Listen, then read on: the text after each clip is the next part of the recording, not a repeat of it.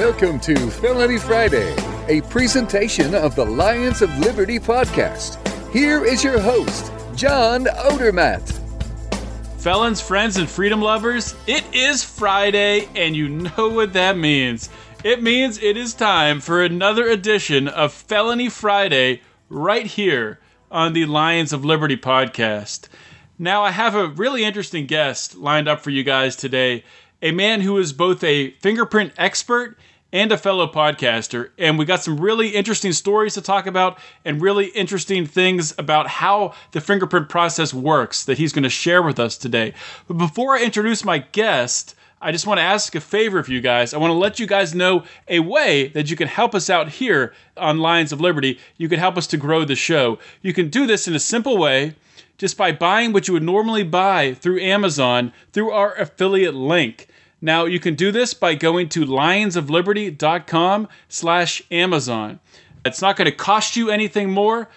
When you use that link, we will get a small little kickback that will help us to continue to produce this outstanding content that you guys obviously enjoy because you're listening to this show. So please, think about doing that today. We really would appreciate it. Second, of course, this is episode number 30 of Felony Friday. So you know that means you can find the show notes with links to everything that we're going to talk about today at lionsofliberty.com/FF30. My guest today is Eric Ray. Eric has been a criminalist with the Arizona Department of Public Safety in the Latent Print Unit since 2007. He is a Certified Latent Print Examiner. Eric earned his BS in Biochemistry and Molecular and Cellular Biology from the University of Arizona. Eric is on the Editorial Board of the JFI on the Special Committee on Latent Print Probability Modeling. He is also the Treasurer and Webmaster for the Arizona Identification Council. Eric has published and presented extensively on reducing erroneous exclusions. And in his spare time, like I said, he co-hosts a podcast. The podcast is called the Double Loop Podcast, and it is a weekly show on fingerprint topics. Eric, welcome to Felony Friday. Hello, everybody out there. Thank you for having me on the show. Glad to be here. Well, it's great to have you here, Eric. And, you know, my favorite part of having a podcast is getting to interview interesting people and getting to ask questions, you know, that I've had for years. For example, I've interviewed experts in the field of DNA evidence, in the field of false confessions, and I'm excited today to talk with you to learn about latent fingerprints. Before we do that, though, I do want to typically, with my Felony Friday guests, I get some background information first on you, so my Felony Friday audience can get to know you just a little bit better. So first off, we'll start at the beginning here. Where you're from? Where'd you grow up? Well, I grew up mostly in the Phoenix, Arizona area. Before that, my dad was in the Air Force, so we bounced around a little bit. But then finally settled down here. Also went to school down in Tucson, like you read there in the intro. And I got married, have kids, and still here in the Phoenix area. Okay, so how did you, after growing up in Phoenix, you said you, or I said, excuse me, you went to school in Arizona there. What got you interested, I guess, first of all, what got you interested in biochemistry and molecular and cellular biology? When did you decide to pursue that path? In high school, I had a science teacher that was really interesting. And towards the end, it was like an optional class to take biochemistry for a semester. And it was mainly kind of like an intro to organic chemistry class for high school students. And I was really interested in that, decided to go further into that, you know, in college. And from there, worked for a year or so doing cancer research at the lab that I worked at, as a student. But then kind of realized that I'd either have to kind of go all the way and get a PhD or do something other than research. I really enjoyed that, but it just, when the family kind of started, it just, it wasn't going to work out. So I ended up actually working at the blood bank testing lab there. And then for a few years doing like industrial water purification before finally applying to the crime lab and getting hired on there. So with the lab that I work for, the way it works is there's an opening. They just put out this notification, and dozens or hundreds of people apply, and they start sifting through. And then when they eventually get a list, a ranked list, depending on how well you did on the on the tests and the interview process. And then they just come down and say, all right, we have a spot in this lab for this position with this field. Are you interested? So it's not specific. I didn't apply specifically to work in latent prints. I just applied to be a forensic scientist there. And so when they said, are you interested in fingerprints? I said, sure, absolutely. I had no idea, no background. First day, most lay people or lawyers probably knew more than I did on my first day. And pretty quickly found out that I really enjoyed the puzzle solving aspect of that. And I was really good at it. So, from there, it's kind of become, my passion to work in this field and be involved in all sorts of different things, from, my actual job to all these other committees and programs I'm a part of. That's really interesting. So you didn't actually apply for a position in latent fingerprint forensics. No. You just applied overall, and then they kind of asked you, do you want to work here? So I guess a question I would have about that is, did you have an interest in, I guess you obviously had an interest in criminal justice then to go down this path. Right. That was an interest that I had, as I was kind of getting out of college, looking around to where I wanted to make my career. That was one of the things I kept going back to and looking at. And, like I said, I did these other things for a little while, and it just didn't quite fit with what I wanted to do. And then when I applied, I thought I'd end up in toxicology because of the work I had done at the blood bank, or in the DNA section because of some of the work I had done in the cancer research lab. But they said, our opening is in fingerprints. Do you want it? And I said, yes, absolutely. And turns out, I kind of lucked out, because now knowing what I know now, I'd much rather be in fingerprints than in toxicology or DNA. What's the reasoning for that? Well, the toxicology, it's a lot of, you just kind of load up the machine and, push go. It's a lot of just every sample's the same. You get a blood tube in, you run the blood sample, and the machine gives you a result. And that's just, that's what I got tired of at the blood bank, was that it was just so kind of mind-numbingly dull. After, the challenge of understanding and getting good at using the equipment and that kind of thing, it just got dull for me. And DNA is just a different thing. It's such a big section, at least in our lab, and it's a whole different set of challenges, to go about, working through all the different tests and samples and all the different rules that they have to work through. And Latent's just seems to be, it's me solving the puzzle. It's not like a machine that I'm entering data into and an answer's being spit back out. I think I can definitely relate to that. In my day job, I've done different things over the years. Previously, I guess a couple of years ago, I was stuck in a position where I was always analyzing these big construction schedules, and every day was like the last one. I'd come in, I'd be looking at these schedules and updating these schedules, and looking at different float paths and whatnot, things like that. But there was nothing exciting. Now I'm doing something a little bit different, a little more exciting with risk analysis stuff. But I think I can relate to where you're coming from with that. One thing I'm curious about, so you just applied for this position, you said you wanted it, you start working there. How much training was there before that led up to when you were, let go and set free to start analyzing and looking at some fingerprints? Yeah, so there's no bachelor's or master's degree in fingerprints, and forensic labs kind of know that going in. So for myself and most people that get hired, these labs know that you're going to be basically useless for the first year or so. So it was about 15 months before I was actually set loose to, quote unquote, work a case on my own. There's still, we still have so many quality assurance procedures that there's reviews throughout the entire process. But it was that long of training both in-house with experienced examiners and going to, half a dozen outside training courses by leading experts in the field and a big conference to bolster the information and training that I got within the organization. So it was that whole process before, and then a couple tests along the way to demonstrate that I was, capable of not screwing anything up before I was released and signed off to do actual casework. Okay. So let's just jump right into this, talking about latent fingerprints. Sure. Just some questions I've always wanted to ask. You see the crime scenes, the crime shows on TV of, the detective coming in and dusting the scene for fingerprints and, finding something and taking their time. And I don't know, what do they put? You put tape down or how you get it? So how does that all work? And I guess how realistic is that depicted on television? It's kind of... Some things are kind of correct and other things are just wildly wrong. I'm not allowed to watch CSI anymore because my wife told me that I yell at the TV too much. So a couple episodes that really stuck out for me one is when what's the guy that played Morpheus in the Matrix movies?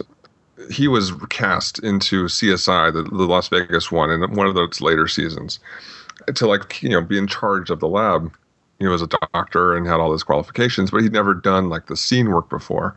So they take him Lawrence out. Fishburne, that's it. They take him out to this crime scene and they give him powder and a brush. And the episode starts with him dusting for fingerprints when he's never done it before. And that would never happen. And, he's kind of trying to get the fingerprint off this knob. And they say, oh, you've used too much powder. Let's go try to look for fingerprints somewhere else. That is just... It's just not the way it works. So in general, yes, the fingerprint powder, it's basically carbon black. It's kind of similar to, copier toner.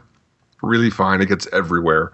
And you kind of get your brush into it. Usually on the TV shows, they're very clean white brushes. But in reality, the brushes would be, already all black from other uses in previous scenes. And it's kind of a light twist as you deposit more and more powder onto the print. Out here in Arizona, where I'm at, it also might involve, there's such a low humidity, you might have to rehydrate the print in order for the powder to stick well. So you may just be breathing kind of like a deep huff of breath onto it. Obviously, this would be after any DNA collection had been done, so that you're not breathing your own DNA onto the evidence. But that is really only for things that are like cars or outside of cars or windows, things that are hard or glass, shiny, the things that when you look at it, you can see fingerprints on it, like your car windows. Lots of things that you may collect at a crime scene are things you don't necessarily readily see fingerprints on. So those are just collected, bagged up, and sent into the lab for analysis in the lab itself and not actually at the crime scene. So another question about you'll see on TV shows or in movies, someone uses a gun to shoot someone and then they'll just wipe the gun clean and put it down. How easy is it to wipe your fingerprints off of something? Do they just come right off? More or less, yes. It depends a lot on the surface. So for your glass window of your car, that's a pretty easy one for anyone to test out themselves. If you kind of look through the window in the right light, you can see the fingerprint really well. And just wiping over it with a cloth or even just with your hand again, you can kind of get an idea of how much pressure it takes to wipe off. Now, guns and ammo are actually fairly poor receivers for fingerprints. It's definitely possible to leave fingerprints on them, but it's not as common as the TV shows make it out to be. And, on TV, it's basically guaranteed if you touch a gun, guaranteed you've left a fingerprint on it. And that's just not the case, mostly because the part of the gun that you would hold on to, the grip, is textured. And it's made that way so that you can grip it. So usually when we're processing items like that, they'll have the DNA analyst collect DNA from the textured, grippy parts because those might hold on to skin cells. And it's the smooth, shiny parts that we do for fingerprints. So the magazine is typically a little shinier, so that's pretty good. A nice chrome revolver would be really great for fingerprints, but like a Glock handgun is a really dull gunmetal finish. It's kind of even textured, so it's way more difficult to get prints off of that kind of surface. Now, there's a whole other section of items of evidence called porous items, like paper. And that's also a really good receiver because the sweat from your finger would soak into the paper or envelope or whatever other kind of porous substance that it is.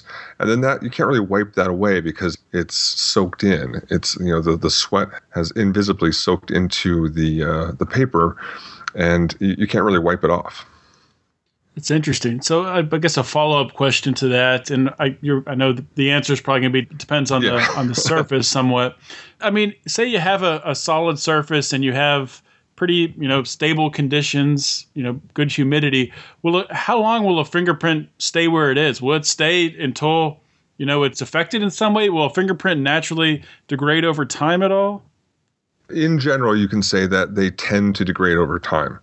There's extreme examples, like I've heard of old documents from like 50 years beforehand being processed, usually with paper. The chemical that we use to process is called ninhydrin. It's a amino acid stain.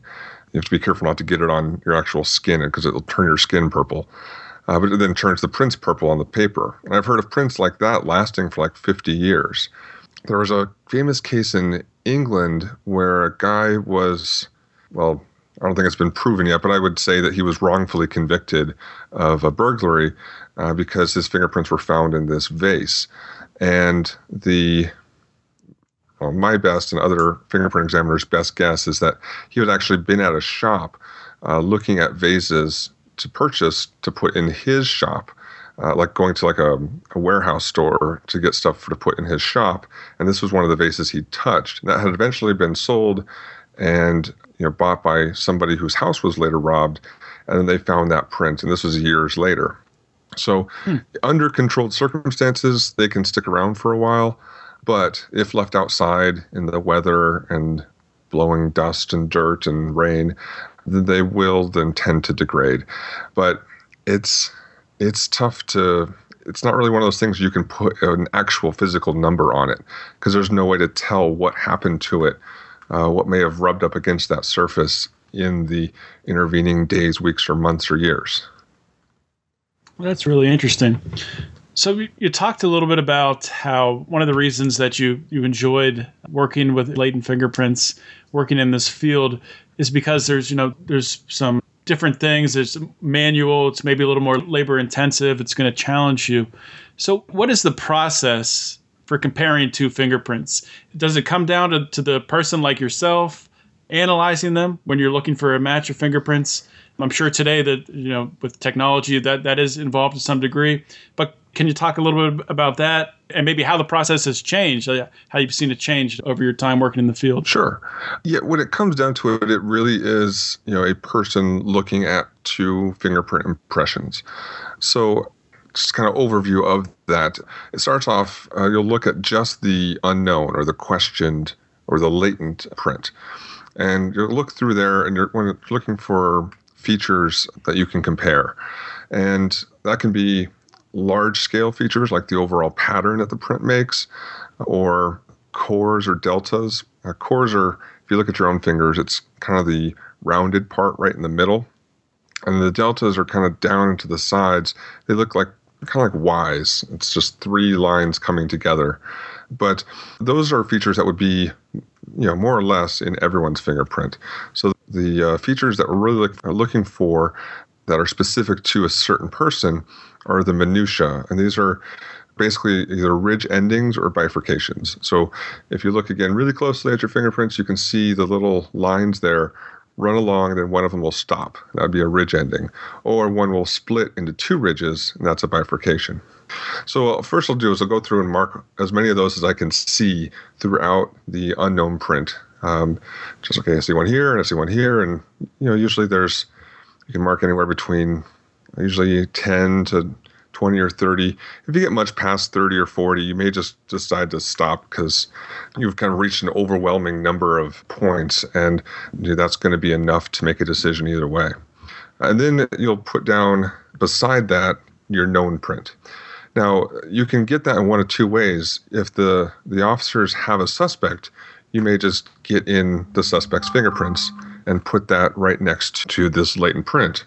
But you may also not have a suspect in a case. For me, it seems to be about 50-50 of whether we have a suspect or not. If there's not a suspect, then we can enter that latent into the APHIS system. That's where technology really gets involved here. And that's really doing the same thing again, marking out all these minutiae, but also marking the direction that they're flowing.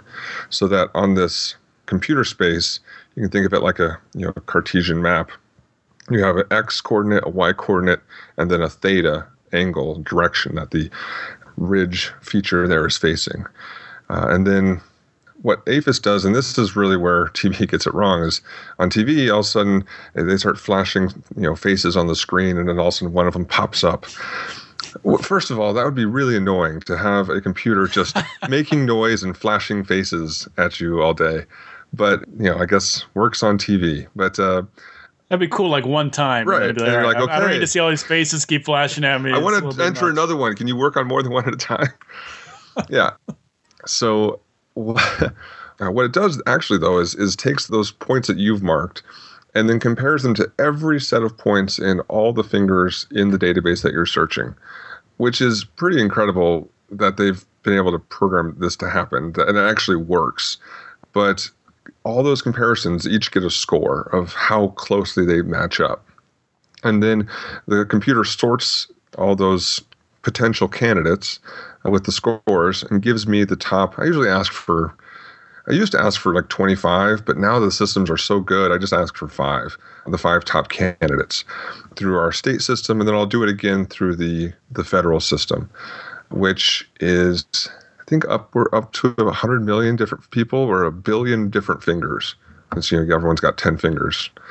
And I then look at those top candidates that's brought back to me, and about maybe a quarter or a third of the time, one of those to me looks like it matches up. The other 2/3, 3/4 of the time, none of them match. So I just say, okay, none of these match. So getting back to the process that I do, now that I have this exemplar, this known print, I put it side by side. I'll look generally at one of the big features, like I had said before, the core or the delta, and start there in the known print.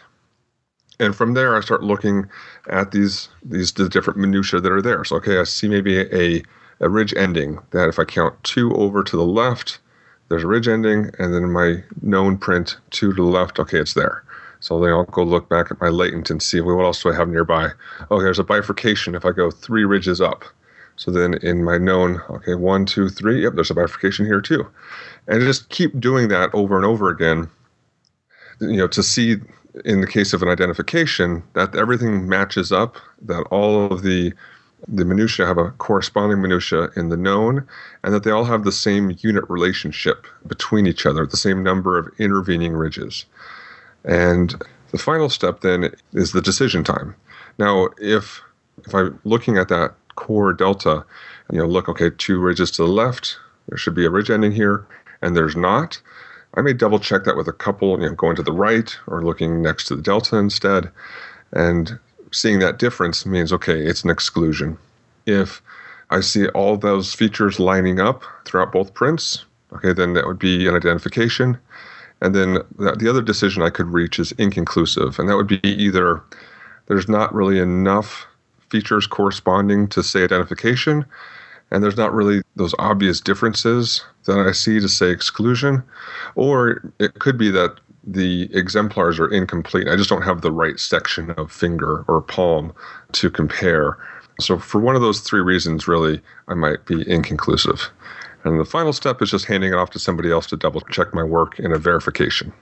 So when it's an identification, it's not there's not a degree of probability attached to it or anything. It's you identify that these match, you pass it off to be checked, someone checks it, they confirm, verify the match, and then that's a identification. Is that correct? It's an extremely difficult problem. People have been working on trying to come up with a probability for fingerprint comparisons since the 1890s.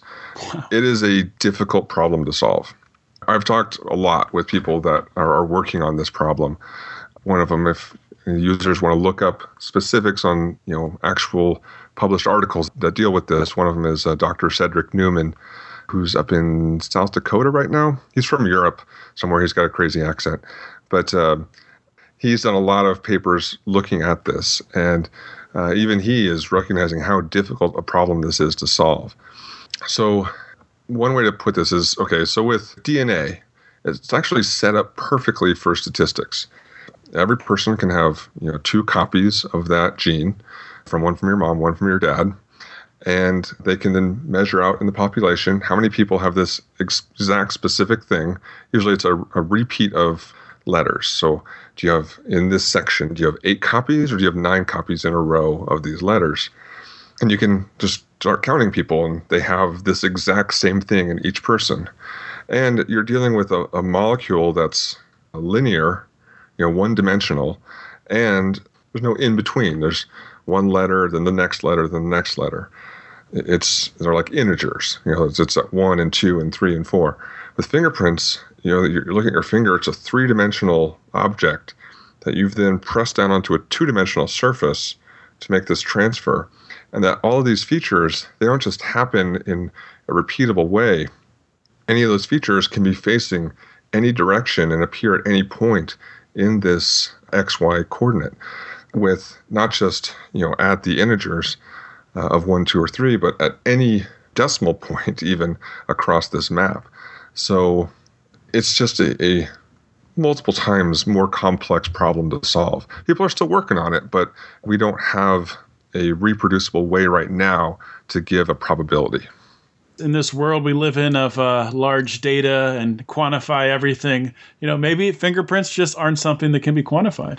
Yeah, and there's giant databases, that they've been working on, like I said, with millions and millions of fingers, but it's just hasn't been solved yet. It may at one point get there, but to put listeners' minds at rest, the biggest study that's been done so far, this is published in 2011, I believe, looked at accuracy of how accurate latent print examiners are when they reach this identification decision. And this was like 169 different examiners. Each examiner did 100 comparisons. About 60 of each of those comparisons were IDs. So with all those thousands of decisions that were made, when the examiner said ID, they were correct 99.8% of the time. That's before verification happened. So if with that study you gave it to another just random person in that mix, nobody made the same mistake. So theoretically, every mistake would have been caught in that study. Theoretically, right? Because there have been some cases recently that have made the news, and 99.8% of the time, that's incredibly accurate, but as Jim Carrey would say, so you're telling me there's a chance. Right? Exactly. I love that movie. That's one of my favorite movies of all time. Yes, there is a chance. The case that comes to mind for me, and I know you know about it, yes, because we talked about it in the pre-show chat, but I forgot about this. I wrote before Felony Friday was a podcast, it was an article I wrote every Friday for about 2 years, and I wrote about this in December of 2015, the Melissa Nayland case. She went on a tour in the county jail, in Inyo County Jail, and she was going through security just on a tour. They took her fingerprints, and she was flagged as there being a warrant out for her arrest for a felony in Indiana, in Dearborn, Indiana. So they arrested her, and at the time that I wrote this, she was still being detained. I believe she hadn't been extradited to Indiana. I'm not sure if she ever was. No, she was. But eventually she was cleared of it. So can you talk through, I've listened to one of your previous podcasts before on this. Can you talk through this a little bit, what happened here? Yeah, this happened in December 2015. So it's 6-7 months old.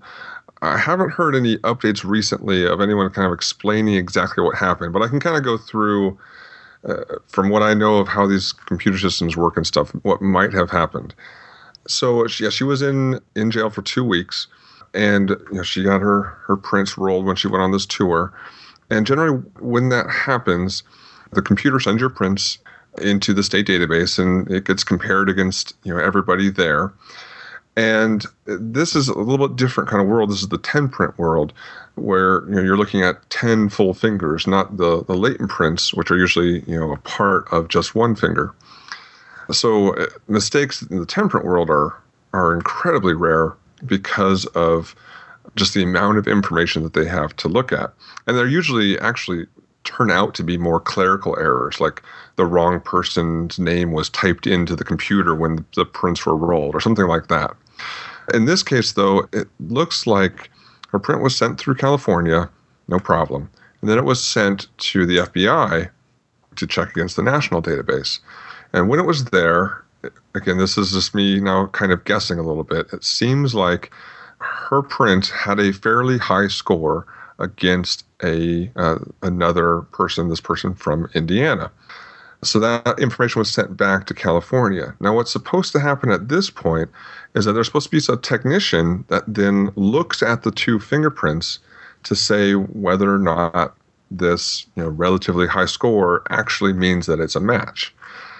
And it doesn't look like that actually happened, that they just got this message back from the FBI and then assumed, oh, somebody must have looked at it. But again, my impression is that it was just an automated response, and then that people at Inyo County didn't follow through with what they were supposed to do of actually verifying it. So after 2 weeks, her husband is like going out of his mind, finding all these records that proves that she was in like San Francisco at the time that the arrest had taken place in Indiana. It was like, payroll stubs and all this stuff. And finally, he convinces the judge in California to get somebody in Indiana to actually compare these fingerprints. I actually talked to the guy in Indiana. He was in a class that I taught out there last year. And he did the comparison and said, I can kind of see that there were some similarities in just like basic pattern, but he said it was very easy to tell that they were two different people. And then after that news came back to California, she was set free. So that's kind of my impression of and partial guessing as to what happened in that process. But it's crazy that this person that really was not living a criminal lifestyle, that shouldn't have been, suspected at all, that no one just bothered to look at the fingerprints. It would have just taken 5 seconds just to look at them and say, okay, no, these are actually different people. And then it would have all been cleared up. It's just that no one bothered to do that, which is mind-boggling for me. I don't understand why that wouldn't have happened much quicker. It's scary, and it makes me not want to go on any tours of any jails anytime soon. I'll tell you that much. Yeah, I don't know. Maybe one of these 1 in a million things. I can't imagine this occurring, with any kind of frequency. But yeah, definitely something to be aware of. And if you're ever, accused of something, especially with the 10-print side, which is just so much easier to deal with. And, you know that this wasn't you, but they say that the fingerprints match. Find somebody to do it, or get a copy of them, or just, insist that they actually review that and look at it again. That's, for the most part, when you look at fingerprint errors that have occurred, which are very infrequent over time, but virtually all of them have been cleared up by having another expert look at the comparison and then flag it and say, okay, this is not correct. Okay, another case I just want to touch on real briefly. I know we're running short on time here, but this is actually a woman in 2002 was convicted of murder, murder of her neighbor. This is in Indiana also, so I don't know what's going on in Indiana. So she had her conviction reversed, fortunately, but there was a faulty fingerprint analysis. This was Lena Kanan. Yes. And you're familiar with this case as well. Yeah, very familiar. What happened here? So it came to light with an examiner named Kathleen Bright Birnbaum, who's actually from Arizona. I've known her for a number of years now. And she was asked by the defense to finally take a look at this fingerprint after the Lena Kanan had been in prison for a number of years. So it turns out what happened is that this elderly lady had been murdered in Indiana. They collected all this evidence, and one of the things they collected was a prescription pill bottle. They developed a fingerprint on it, and they were ready to get it compared. And I believe they'd actually sent that fingerprint off to the Indiana State Lab. I also know a lot of the people there. There's some top experts in the field that actually work in Indiana. And I don't know if the local agency was just worried that it would take too long or what, but a detective from the neighboring agency had said, oh, I can do this. Hey, get the fingerprint and send it to me. He had gone to a 40-hour or 1 week training class at the FBI, something like 30 years previously, and had not been doing regular comparisons of fingerprints since then. Even then, it was just a completely inadequate training. But he insisted that he could do it, so the agency where the homicide took place let him do it, and he identified Ms. Kanan as the source of this fingerprint, and basically entirely on that identification, she was convicted. And then finally, after 5 or 6 years, this examiner out of Tucson, working privately in her spare time, reviewed this comparison and pretty quickly saw that it was an error. And she had been comparing, latent fingerprints virtually every day for like 30 years. She was a very well-seasoned expert in this field. So then she finally brought it forward. The defense, told all this information to the prosecutor. To their credit, the prosecutor's office, as soon as they found out, had it double-checked by the Indiana State Police, and then the prosecutor and defense both petitioned the judge to have Ms. Kanan released. So even though this was definitely a screw-up initially, I guess to their credit, they didn't drag their feet and try to keep her in jail. As soon as the prosecutors figured out or found out that this was a problem, they also petitioned the judge to have her released. So the moral of that story is making sure that your expert's actually an expert. It isn't just some detective that likes to play with fingerprints in his spare time because he took a class 30 years ago for 1 week. Unbelievable. Yeah, it seems like the common theme is it's not a problem with, fingerprinting. It's the human element, people getting in the way or causing procedural errors where there shouldn't be. Yeah, absolutely. And it was a failure by the prosecutors to rely on this guy, on that agency to not send it to the experts at the state, on the judge to allow this guy to testify even though he wasn't qualified, and on the original defense attorneys for not hiring their own expert or challenging this guy more on the stand initially. It was just a failure all around. Yeah, well, at least they caught it, and this poor woman's not still in jail. Exactly. I wanted to ask you about your business. You're a busy man. As I said, you have a consulting business, a training business, and also you're working in the lab, and you have the podcast. So if you could just talk a little bit about maybe the reasons why you started your latent fingerprint training business and your consulting business. So first with the podcast, if anyone wants to listen to us, we've been up for about 3 years now. I've got 130 some odd episodes. If you just search the internet or your podcasting app for Double Loop Podcast, that'll get you there. And we'll link to it in the show notes as well.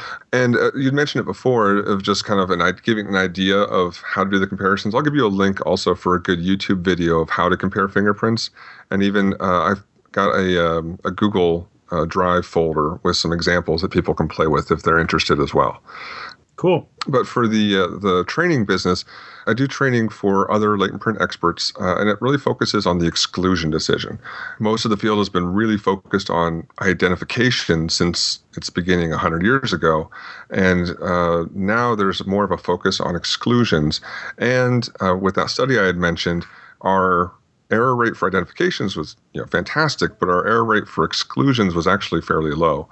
So that's the focus of this class. I've trained all the FBI examiners. Just a couple months ago, I even went to Taiwan and trained their examiners for the National Police there. So it's been pretty successful and got to see all different parts of the world now. For the consulting side, I hear stories like the Lena Kanan and the Melissa Nalen case, and it just makes me want to offer these same services and the expertise that I've built up to other people that might need it. So it's also at my website, both the training and the consulting side is at rayforensics.com. So if you know anybody that needs an expert eye to look at some fingerprints for defense or for a private case, it's not a criminal law, if it's like a civil case, you can go to that website and there's all my contact information there. I even make fingerprint artwork. I'm obsessed about fingerprints. I just want to share that knowledge and that obsession with other people as well. That's awesome. And I will link to all this stuff in the show notes. Sure. I also linked to the doctor you talked about in South Dakota, Cedric Newman, yes. Was it? Yeah. I'll link to his work as well. Really an interesting conversation today, I think, Eric. And I know from my perspective, if I ever find myself in any trouble, if I'm falsely accused of a crime, I'm giving you a call. Okay. Right. It's going to be one of my first phone calls. Sounds good. If you get a chance to actually look at the samples I have on that folder, it actually is really fun. If you like doing like Sudoku or the old Minesweeper game, this is the same, for at least for me, it's the same part of the brain that I use for this. It's actually fun. So hopefully people get a chance to do that as well. Maybe it can be the new Sudoku. Exactly. You can make an app for it. Hey, that's my idea, okay? No stealing. Sorry. All right. All right, Eric. Well, thank you for spending some time with the Felony Friday audience. I really appreciate it. All right, thank you for having me on, and glad to be able to share all this with everyone listening. All right, thank you. What an interesting interview this was today with Eric Ray. Going into this, I knew that I had some questions, especially with the two cases we talked about how it's possible for someone to be falsely implicated with their fingerprints or to be convicted of murder based on fingerprint analysis. And it was interesting that it came down to, it was human error. It was some maybe bureaucratic error or procedural error. It didn't have anything to do with fingerprint technology or anything like that. Another aspect that I thought was really interesting, and Eric talked about it, that he really enjoys the work of comparing fingerprints. It's like solving a puzzle. So I really do want you, for that reason, check out the show notes for today, and I'll tell you about that in just a second. Before I do that, I really wanted you guys to check out Eric's website, rayforensics.com. At that website, you'll be able to find links to all of his training courses that he offers there, the consulting services, and of course his podcast, the Double Loop podcast. You can also find that, of course, by just going to iTunes, searching Double Loop, and it'll pop right up for you. I really encourage you to check it out. There's a lot of interesting stuff that they do talk about on that podcast. So be sure to check out the show notes page as well, because Eric sent me a video that I will include in the show notes page, which is going to actually go through step by step on how fingerprints are compared. So I think it's going to be a really cool video to watch and educational for myself and hopefully for you guys too. If you get a chance to watch it, I really do encourage that. Guys, if you're still listening to the show at this point, if you're listening to me talk, that means that you're probably liking it a little bit, which I really appreciate, and we really appreciate here at Lions of Liberty that you spent some time with us today to learn about latent fingerprint analysis. But if you're enjoying it, please share it. We would really appreciate it if you could share the show on your social media platforms, and also be sure to follow the Lions of Liberty on Facebook and Twitter. You can also join our private Facebook group. All you have to do is search Lions of Liberty Forum on Facebook. The group will pop up and we will get you approved as quickly as possible. The group is really growing quickly. There's always new conversations every single day popping up, and a lot of great conversation, a lot of great discussion, and even a little bit of debate going on back and forth. It gets a little bit contentious at times, but it's fun. It's all good fun, and I really encourage you guys to check it out. We have 3 shows every week here at Lions of Liberty. And that can be a lot to keep track of, to remember to go and, download a show or go to our website and listen to the show. And if you want to do it that way, that's cool, that's great. If you want to listen on YouTube, that's cool, that's great also. More power to you. But if you just want it to come to your phone, if you just don't have to think about it and just have your phone automatically download it, you might want to think about subscribing to the Lions of Liberty podcast on iTunes and Stitcher Radio. It makes the process a lot easier. I do it for a lot of other podcasts and the Lions of Liberty podcast as well. Comes right to my phone. I just click on it and play it. It is wonderful. And that way, you can guarantee you won't miss out on any of our content every Monday, Wednesday, and Friday. With Felony Friday, we have a new podcast. And you don't want to miss our new feature that we have. It's hosted by Mark Clare and Brian McWilliams, and it's called Mr. Johnson's Liberty Hood. And what they do is they break down the good and the bad of presidential candidate Gary Johnson's campaign. So you definitely don't want to miss that. It's freaking hilarious. I really enjoy it. A lot of our people in the forum are talking about it. We have hashtags going every week. A lot of funny stuff that they talk about on that show. So be sure to subscribe so you don't miss that. Just one last note, and then I'll let you guys go. If you want to contact me, if you have any stories you want me to talk about, or someone you'd like me to interview on Felony Friday, you can contact me, Felony Friday, at lionsofliberty.com. So please think about doing that if you have something you want to hear. As always, guys, thank you so much for listening. I really do appreciate it. This is John Odermatt signing off. Always remember to keep your head up and the fires of liberty burning.